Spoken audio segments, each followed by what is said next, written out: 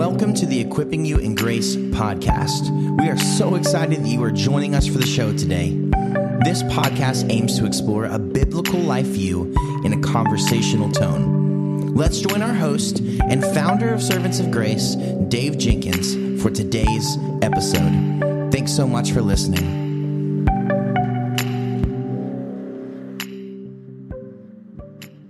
Welcome back to the Equipping You in Grace podcast. My name is Dave, and I'm the host for this podcast. And with me today, I get to welcome Jim Neuheiser. Jim, welcome to the Equipping You in Grace podcast. Thank you, Dave. Can you please tell us about your life, ministry, and some of the current ministry projects that you're working on? Okay, well, that'll fill the rest of your time, but I'll try to be abbreviated. The Lord saved me out of a non-Christian family when I was about 14. Had the amazing privilege of being in a church which had expository preaching in the Dallas area. A guy named S. Lewis Johnson was the preacher there. They had a lot of the stars from Dallas Seminary, including Haddon Robinson and Bruce Waltke and other people who became well-known later, like Greg Beale and Sam Storms and Ray Ortland. So I had an amazing background. Was friends with the person who was to become my wife, starting when we were about 15 in high school. We went to college together at Baylor and got married right after. I desired to be in ministry. More than anything else, I wanted to do for others what the Lord had done for me to the people at our church, but I also thought I was young, so decided to spend my 20s in business, wound up being sent by my company, which wound up being Mobil Oil Company, to work in Saudi Arabia. And then while I was there in the 80s, I spent 6 years there, but 5 of those years I actually was a pastor of an underground church of about 200 people of maybe 30 nationalities. And that was very life-shaping in terms of ministry in general, just seeing what the Lord was doing in so many places. I was a Reformed Baptist guy, and yet I had to work with people of all kinds of evangelical stripes, kind of uniting around the solas, justification by faith alone and Christ alone, Bible alone is our authority. So that really confirmed the desire to be in ministry. Got kicked out of Saudi Arabia in 1987, went to Westminster, California in Escondido. Lived there for almost 30 years. After seminary, planted a church with some other men, and that church is still thriving, thanks be to God. Got involved in biblical counseling. Actually, Jay Adams was at Westminster at the time, and then George Scipione, one of Jay's original proteges, was teaching there. Got my doctorate of ministry, began it under Jay before he retired.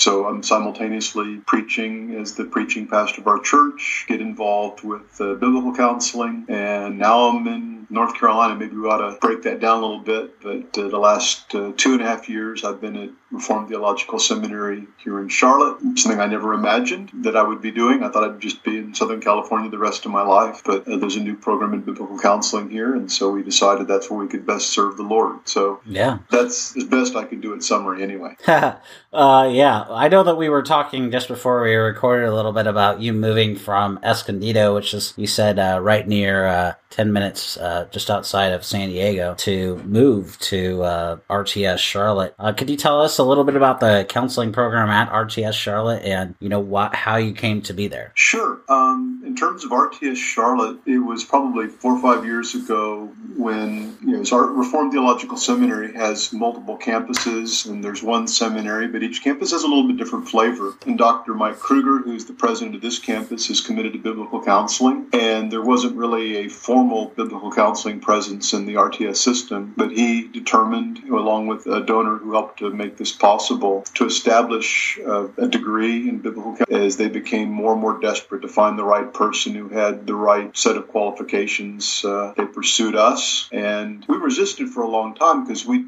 been with the same people in our church for over 25 years. We're very happy there. I was also involved in IBCD, the counseling ministry there. I got to teach some adjunct courses at Masters Now University. I got to do some writing, so it seemed kind of like a dream life, and as I was about to hit 60, kind of way to kind of glide into doing those different things. But my wife and I, as we thought and prayed and talked to our church in San Diego area, in Escondido, decided that the opportunity to serve the Lord here at RTS was probably how we could best use the last 10 or 15 years of our healthy, active ministry. And we're really excited about what the Lord is doing here. I think RTS overall is just an amazing place, and we have a master's degree in Christian counseling, which is really biblical counseling, and basically about 60% or more of what they get is all the same Bible and theology courses that the Master of Divinity future pastors get, and then a major dose of using the Bible built on that foundation to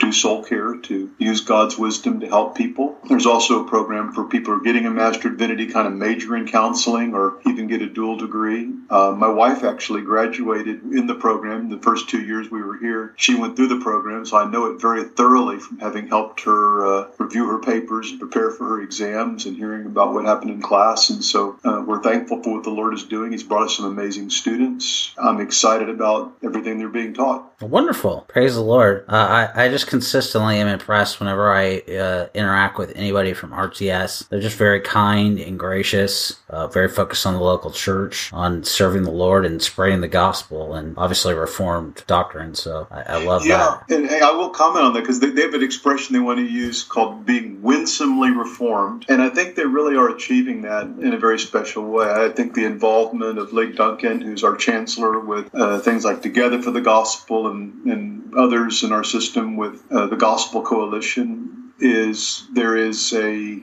deep commitment to the inerrancy of Scripture and a reformed biblical view of soteriology and to the historic Reformed confessions. But there's a very gracious attitude towards evangelicals who might differ on non-gospel issues. And even for me, I'm here in Charlotte as the lone Baptist on the faculty full of Presbyterians. And I believe that I'm as accepted and loved, and not just as an adjunct who, they were desperate and had to hire a Baptist, but actually as a full faculty member who, taking that exception in terms of the Westminster Confession of Faith, but very much a part of the team. And so I think that exemplifies the fact that they are winsomely reformed. And then as we'll get into some of the things in the biblical counseling movement, I guess part of my job is also to be winsomely biblical in my counseling, as there are people in the RTS system or throughout the country who may take somewhat different approaches, and we can hold our convictions while still being kind and gracious. Well, I'd love to hear more about, before we get to the other questions I have, just tell us a little bit about your work with the Institute for Biblical Counseling and Discipleship, please. Yeah, IBCD is something very special. When Westminster Seminary in California started in the early 80s, CCEF, Christian Counseling Education Foundation, which was kind of one of the two founding institutions, really the first institution in the revitalization of biblical counseling starting in the late 60s, early 70s, when they had been connected to Westminster in Philadelphia, and so when Westminster, California began, CCEF started CCEF West. And that's what IBCD was originally called when it was established in the early 80s. George Scipione, who had been involved in CCEF and had been one of Jay Adams' original circle, came out and he ran IBCD, which provided the counseling training. They had counseling degrees at Westminster, California Counseling Center. Actually, after I finished my doctor of ministry in the early 90s, George asked me, as a local pastor who had some training and qualifications, if I could come. Initially, it was to do counseling while students who were being trained would observe my counseling. And as time went on, as I got what was then NANC certified, now it's ACBC, I became the director of one of the branches of IBCD. And then I guess early to mid-90s, we became independent of CCEF, and that's when George changed the name to the Institute for Biblical Counseling and Discipleship. And then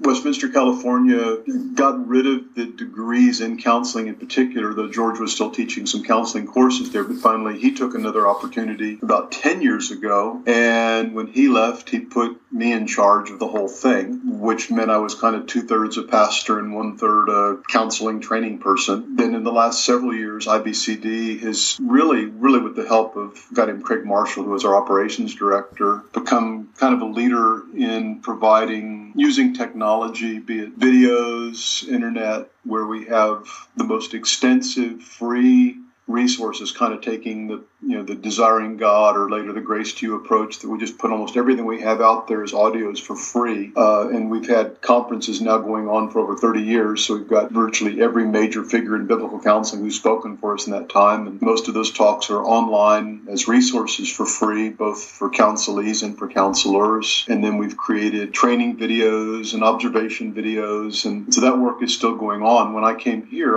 now I'm in Charlotte, and Craig took over a lot of the responsibility that I had at our church in Escondido Grace Bible Church. The IBCD has been a bit of transition, but we're still seeking to provide especially the observation videos are being used by not just churches, but seminaries and colleges is kind of what does biblical counseling look like. And then the training is being used by churches, and we've updated that even recently, helping people to get either ACBC certified. And then IBCD has their own certifications where of the people who start ACBC training, it's like 2 or 3% ever actually get certified. And I don't see that as a bad thing. It shouldn't be that easy. But IBCD has some levels of certification that kind of cover the same training, but it's kind of like the high school version instead of the college or graduate school version. And in a church, for someone who's not going to get ACBC certified, that can be a great thing for them to at least have an opportunity to, instead of just auditing the class, to have a way of passing some tests and meeting with church leadership to know how their counseling skills and gifts can be used in the context of the local church. Wonderful. Well, that was really interesting to learn more about your work, your life, and about IBCD and your extensive knowledge of the biblical counseling movement. Which kind of brings me, I guess, us to this question. What exactly is biblical counseling? Yeah. I gave a talk at last year's ACBC conference in which we were celebrating the 500th year anniversary of the Reformation with Luther. And I said it's kind of like 50 years ago, there was a similar Reformation in counseling in that the church had turned away from what had been the practice you can see in the New Testament of the elders shepherding the sheep and of older women helping younger women, as it says in Titus. And the church had begun to outsource their soul care to even secular practitioners or Christian practitioners who were really using secular methodology, which is contrary to Scripture. And Jay Adams, with Competent to Counsel in the late 60s, kind of nailed the theses to the door, not to start a new movement, but really, Luther didn't discover the gospel, he recovered the gospel. And so we would look, I think everybody in the biblical counseling movement would agree that the church had lost sight of the value and the sufficiency of Scripture to help people with spiritual problems. And Jay stood up he's a very powerful personality. He's about to turn 90, actually about this time when this will be aired. And he's a guy that kind of an Athanasius, if the world is against Athanasius, then Athanasius is against the world. He didn't care that people were upset by what he was saying. He pointed out the unbiblical characteristics, presuppositions of secular psychology, how Christians practicing secular psychology were, ignoring what the Bible says in some ways. And so overall, the biblical counseling movement would be people who want to help others with their spiritual problems using the Scriptures. Psalm 19 says is that the law of the Lord restores the soul and enlightens the eyes. 2 Timothy 3:16 and 17, it equips us for every good work. It's God-breathed. And so as people are struggling with conflict and depression and worry and fear and all the struggles of life, the Word of God for the believer has the path of wisdom to deal with these struggles in life. And for the one who is not yet a believer, through the gospel, that's the ultimate hope that they have and the transformation they need. So that's kind of a broad swath explanation. In the last 20 or 30 years, there debates will exist exactly how you refine that definition. Yeah. What are some of the distinctives between, let's say, ACBC, CCAF, and the Biblical Counseling Coalition? What are some differences? I've always wondered this. Like, what is the... That's a question I get asked a whole lot. And I guess the Biblical Counseling Coalition has only been around for the last several years. And its purpose was probably to address some of what's behind your question, is you had not just ACBC and CCEF, but you have IABC and ABC and, the rest of the alphabet in various orders of all these different organizations that say they're doing biblical counseling. You have various seminaries and Bible colleges who say they're doing biblical counseling. So the purpose of the Biblical Counseling Coalition was to be kind of the UN of those who are in the biblical counseling movement. And we're actually getting together at the beginning of December when we're making this recording. And you get 50, 60 of these leaders, of which I have the privilege to be one. And we do talk through, how we approach things. We've got a set of basic things in which we agree that's been written down. but then we hash out how do we make each other better, just communicating among these different organizations where there are some nuances of difference. In the beginning of our movement, that CCEF, Christian Counseling Education Foundation, was with Jay and other people, John Bettler, George Scipione, Wayne Mack, a lot of those people. That was basically they were a training and counseling center in the Philadelphia area linked to Westminster Seminary. And then they established NANC, which is now ACBC, National Association of Nouthetic Counselors, and nouthetic is just from the Greek word for counsel in Romans 15:14. And the idea would be that CCF would be a training center, and then NANC was meant to be a certifying center, kind of parallel secular certifications like in licensed therapists or something like that. And the idea was it was actually a lot of the same people in both organizations, but one organization functioned for training. And the idea would be there would be several training organizations that would all funnel people into the certifying organization. That would be some quality control and standards among those organizations. So ACBC became this certifying group, and now I think IBCD, originally CCF West, was probably the third training center. Now I think there are dozens of training centers that are ACBC who kind of meet the standard of the kind of training they do, which prepares people to go through the ACBC certification process. Now, over the years, with different leadership, CCF has evolved to have its own certificates, and ACBC has evolved to have its own training, and so they've kind of gone on each other's mission a little bit, overlapping. And then CCF has kind of become the think tank for the movement. You had scholars who were, with the Journal of Biblical Counseling, which Jay originally started as the Journal of Pastoral Practice, I believe. But you've got the Ed Welch, Dave Pallison, and they've been kind of the think tank, doing lots of writing, significant books that Pallison and Welch especially have written, and others in that group as well. And so I think now within the biblical counseling movement, you have people. There have been evolving thoughts. I think Heath Lambert's book, Biblical Counseling After Adams, talks about how all of us together, just building on the foundation that Jay Adams laid, have seen more emphasis upon understanding not just people's sin, but also their suffering, the centrality of the gospel, and not just the put off, put on. CCF has usually been kind of on the leading edge of new approaches, thoughts, applications of Scripture. A lot of emphasis they put upon understanding idolatry as the root of sin. ACBC has tended to be practitioners in the local church. CCF wants to emphasize that as well. There will, within the movement, the biblical counseling movement, be the biggest controversies tend to be over what are the issues the Bible addresses, and what place is there for medications, or are there secular or are there common grace insights in psychology or other research, or which of those are appropriate for us to include, and which of those are actually implicitly denying the sufficiency of Scripture, or even contrary to Scripture. And that's, I said, you get this UN together at the BCC, we'll talk about those things together, and there will be, with the same fundamental commitment to use the Bible to help people, there will be people who have varying opinions about kind of where does common grace come in helping people, and even within CCF and ACBC, there are varieties of opinion on those issues. You can't just say, well, here's CCF and here's ACBC, and that settles it. I mean, ACBC probably has the reputation as being a little more fundamental in their commitment. They're not going to deny the use of drugs, tell people to stop taking meds, deny suffering, but they'd be a little more fundamental, a little more skeptical of when people start talking about let's use general revelation or common grace to help people. They'll be more inclined to be concerned about the danger some of those approaches could take to denying the sufficiency of Scripture. But even, like I said, I've been going to CCF conferences for years, and you'll have people in a bit of a spectrum within that organization, as with ACBC, in terms of how you would answer some of those issues. Yeah, I think, that's definitely a great answer.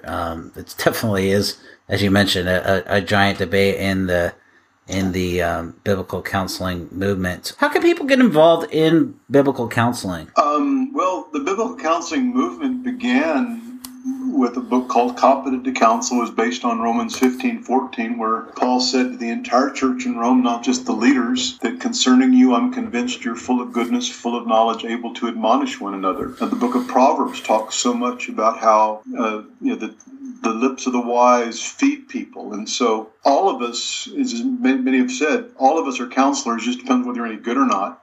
All of us are giving people advice. And for us as Christians, we all want to be learning the scriptures better so that we can be more wise as we speak into the lives of the people around us. And that can be something very informal. Just you hang out with friends, you talk to people after church, you're talking to your spouse or your kids. And so we're giving advice. And the more you can use the Bible, the better. There are going to be some people who are more gifted. I think this is where IBCD has been really strong, where there are ways you can, in a church, IBCD has training where you have videos you watch, and it's something that anybody in the church can listen to, and quite a few could benefit from both understanding the value of Scripture to help people and a methodology which follows along with Instruments in the Redeemer's Hands, Love, No, Speak, Do. It follows along with Wayne Mack's 8 Eyes and Jay Adams' methodology. It's all kind of similar stuff, but for the ordinary Christian to understand, how do we think about listening to people and showing care for people, and how do we think about using the Bible to help them once we have an understanding of what we think their issue is biblically? How do we give them assignments, suggestions of things they can do or read or listen to? And I think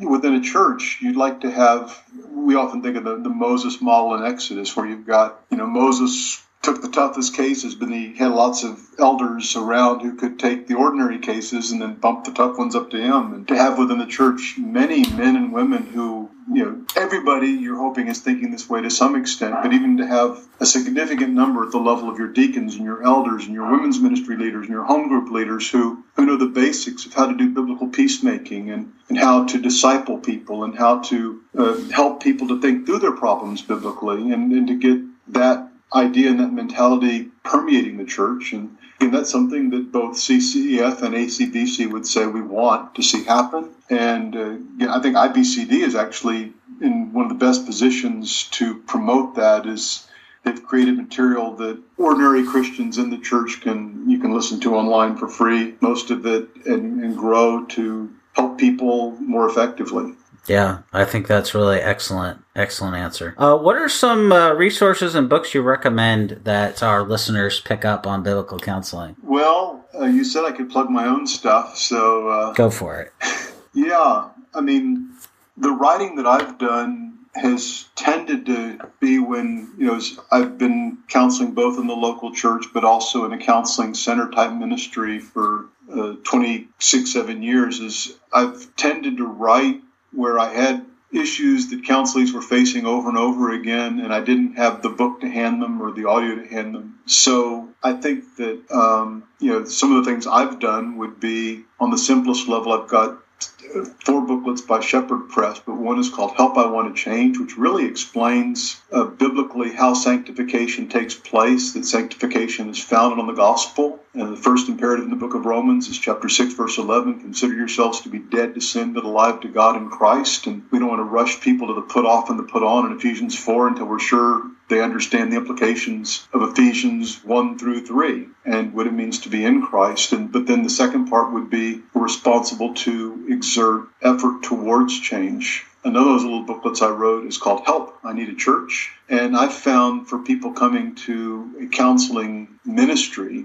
and what I mean is not to their own local church, that usually the biggest need they have is to be established in a church where their souls will be fed and cared for. And we were doing this ministry of IBCD for many, many years in San Diego. We counseled people from the community. Many of them were in churches where they just didn't really engage in counseling. They wanted to farm it out. And I guess in one sense it's better that they farm it out to biblical counseling than to something secular or not as accurate to the scriptures. But we also realized that if they did not get established in the right kind of church, they would keep coming back because they didn't have the shepherding they needed. And so that's a book that we didn't want them all to come to our church. We didn't want churches to perceive that we were trying to use a counseling ministry to grab people for ourselves. But so that's another resource. I've written 3 books on parenting, which is more specific. Parenting is more than a formula, just in terms of that. What the Bible says about parenting is actually pretty simple, and many people become legalistic by adding to that. This is the only way you can do it, and then formulaic in the sense that if you just follow it this way,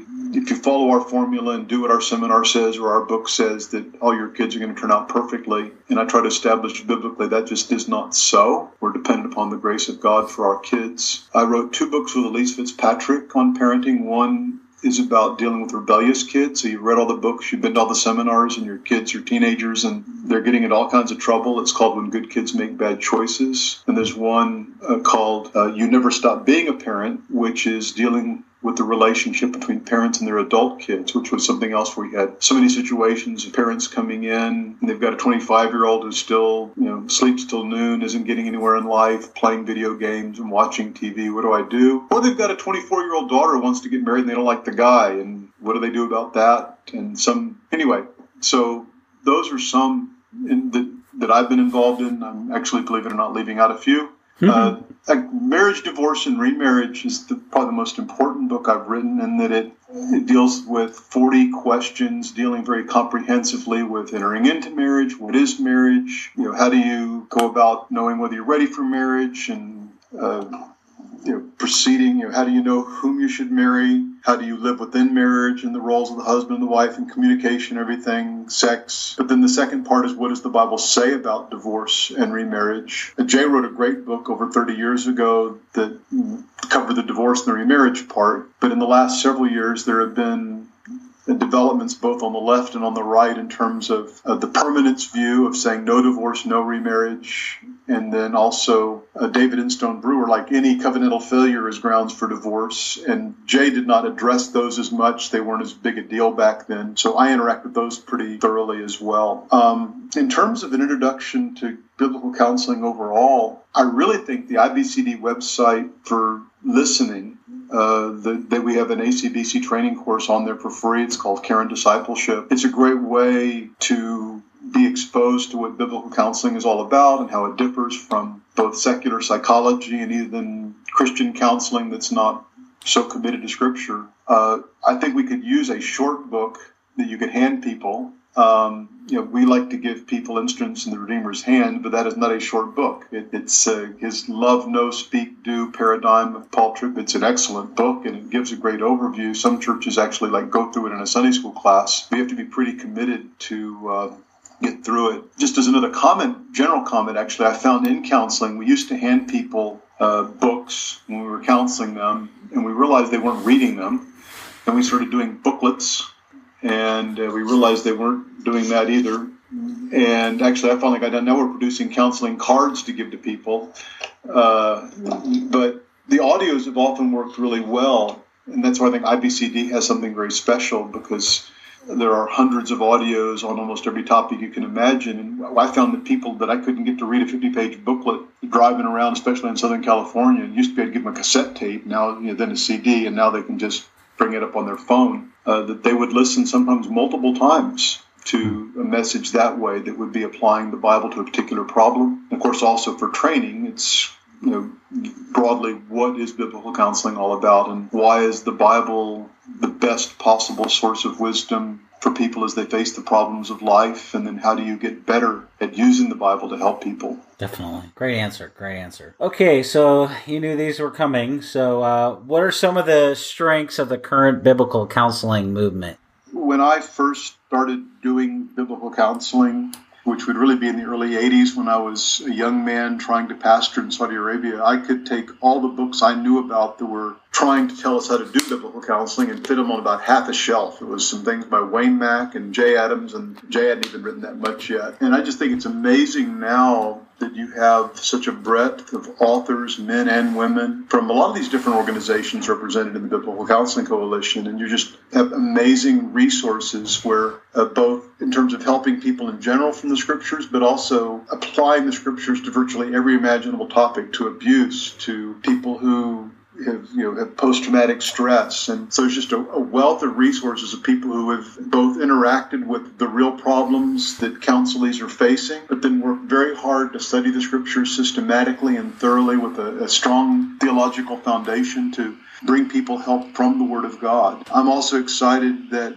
one by one, different institutions which either were neglecting counseling or were not emphasizing the use of the Bible in counseling. I'm thinking of especially for pastoral training and Bible colleges and seminaries now, where you have so many more colleges and seminaries, and even the last few years, like RTS Charlotte, institutions now with a new commitment to biblical counseling, and now you've got a generation of future pastors and leaders who are going to be trained in using the scriptures and spend a lifetime hopefully growing in their knowledge of the scriptures. The expression I use, making their Bibles thicker so that they can more effectively help people. So I think those are some of the great strengths that I see, and just some wonderful men and women who love God's Word and love people and are committed to and convinced of the wisdom of the Word of God is the best possible way to help people. Wonderful. I think one other strength that I see just from what you've said here is how interconnected the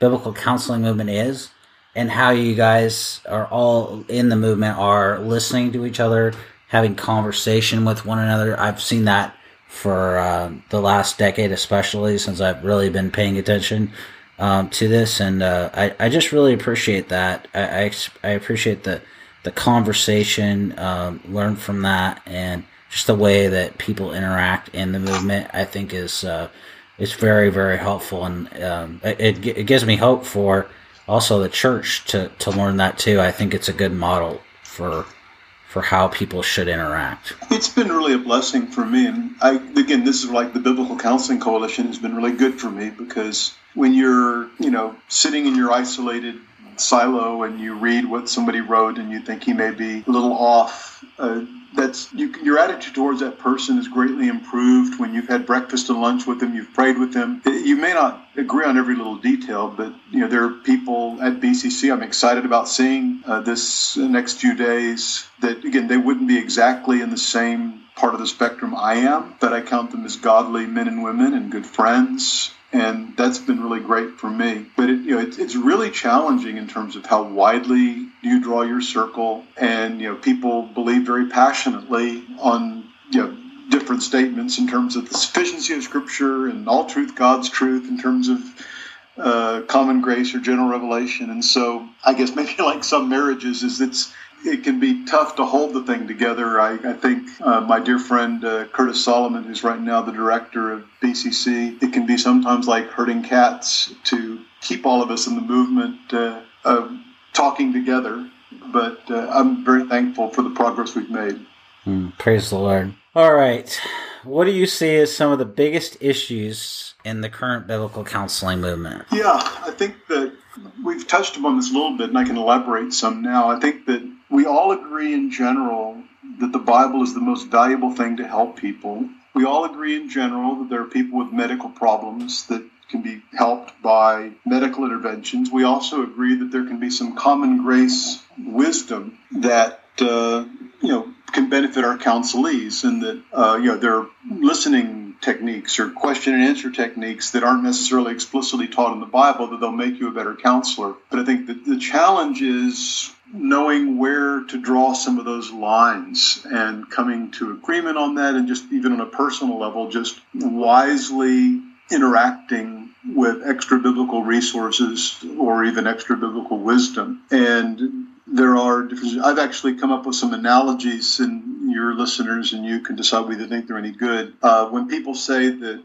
common grace wisdom is necessary for counseling, I think there's a certain amount of truth to that. I also have the great privilege of teaching a preaching course here at RTS, and it was one of the things that made me excited about coming here. But there's a sense in which when you preach, there's a lot of common grace knowledge I have to teach in a preaching class. The Bible doesn't tell you how to give a good speech. And so there's a college speech course that's not taught by a Christian that tells you how to organize a talk and how to do gestures and how to use your voice and not to use verbal pauses and all kinds of the variety in the voice of pitch and volume and pace and pause. And And so there's a lot of common grace knowledge that's going to make you a better preacher rather than just biblical content, even just being organized, not speaking for 3 hours and putting people to sleep, not rambling on as a running commentary, but having one main point that's, developed in, let's say, typically 3 points and illustrating and applying. I mean, there's a lot of common grace wisdom that makes you a better preacher, but the content of your preaching is still God's word and nothing but God's word. And for me, that's the analogy in counseling, is that there's common grace wisdom that can help me do a better job as a counselor, and I can benefit from that. But what we're thrilled about is still the scriptures. That's the content of the message we're delivering in the personal ministry of the word. And speaking about my concern is sometimes I find that even those who have said they've been in the biblical counseling movement, over time they get more excited about what some psychologists said or what we might categorize as some common grace attempted wisdom, and they've lost their thrill at the Word of God itself. And again, I'm not bothered that people find interesting and helpful things in those who aren't committed to biblical counseling or not explicitly from the Bible. But we should still be thrilled by the Word of God. It should be fresh and delightful, and we should be mining its treasures. There's no end to the depth of the wisdom of God in the Scriptures. I'm concerned sometimes it's almost like people feel like they've graduated from that and they need to have something beyond the Bible to really make their counseling effective. I'm not denying there are things outside of Scripture in a common grace sense, like in preaching in a common grace sense, that can make us more effective. But I'm concerned that that's now what they're all excited about. When you see what they're writing or blogging or talking about, they're all excited about something outside of the Bible rather than the Bible itself. So what you're saying is that the Bible should be central, not that we're not concerned or interested in common grace wisdom, but the Bible should be central in our affections and in our thoughts and actually in our ministries. Yes, absolutely. And then I think some people, the problem we've had with people who are not biblical counselors, Christians who are not biblical counselors, they'll treat the Bible as something simplistic, that you need something more sophisticated to deal with people's complex problems today. I'm convinced that the Bible is God as being the author is the most sophisticated thing in the universe in terms of wisdom, and rather than looking for wisdom outside of the Bible for difficult problems, we need to dig more deeply into the Bible. But I'm concerned that some people who have been in our movement, again, it's like they've kind of moved on from mining the riches of Scripture to now where it's not that there was no value outside, but that's now where they're putting all their effort is outside. Yeah, that makes sense. Definitely. Just as we wrap up this conversation, and it's been really fun, sir, to talk to you today about this. Can you give us a few takeaways? What kind of takeaways do you want our listeners to take away about the present and the future of biblical counseling? I guess my takeaway initially would just be that, back to Romans 15:14, is that you, as a member of the body of Christ, have been, by the Spirit of God, with the Word of God, given the wisdom of God and the knowledge of God to be able to help one another using the Scriptures. And there's one phrase I use, it's kind of my catchphrase. I Googled it. I don't think anybody else said it before I did this way. But my phrase is, how thick is your Bible? And what that means is, as you encounter people, how much of the Bible, not whether you have tiny print and thin pages, but in life, how much of the Bible do you know well enough that you can use to help yourself and help others? And that we want everybody in the church to have a Bible that's getting ever thicker, so that as life happens to them and happens to the people around them, they can access the Scriptures and value what God has said, and as the Spirit applies these things to transform lives and give the help that people desperately need. Amen. Well, thank you so much, Dr. Neuheiser, for your time today. I very much appreciate it. It's been very insightful, and I know that it's going to be very helpful to people who listen to it. So thank you for your time, and also for all that you're doing there at RTS and the Institute for Biblical Counseling and Discipleship. I look forward to reading more and learning more about your ministry. So thank you, sir. Thank you, Dave. Lord bless you. You too, sir.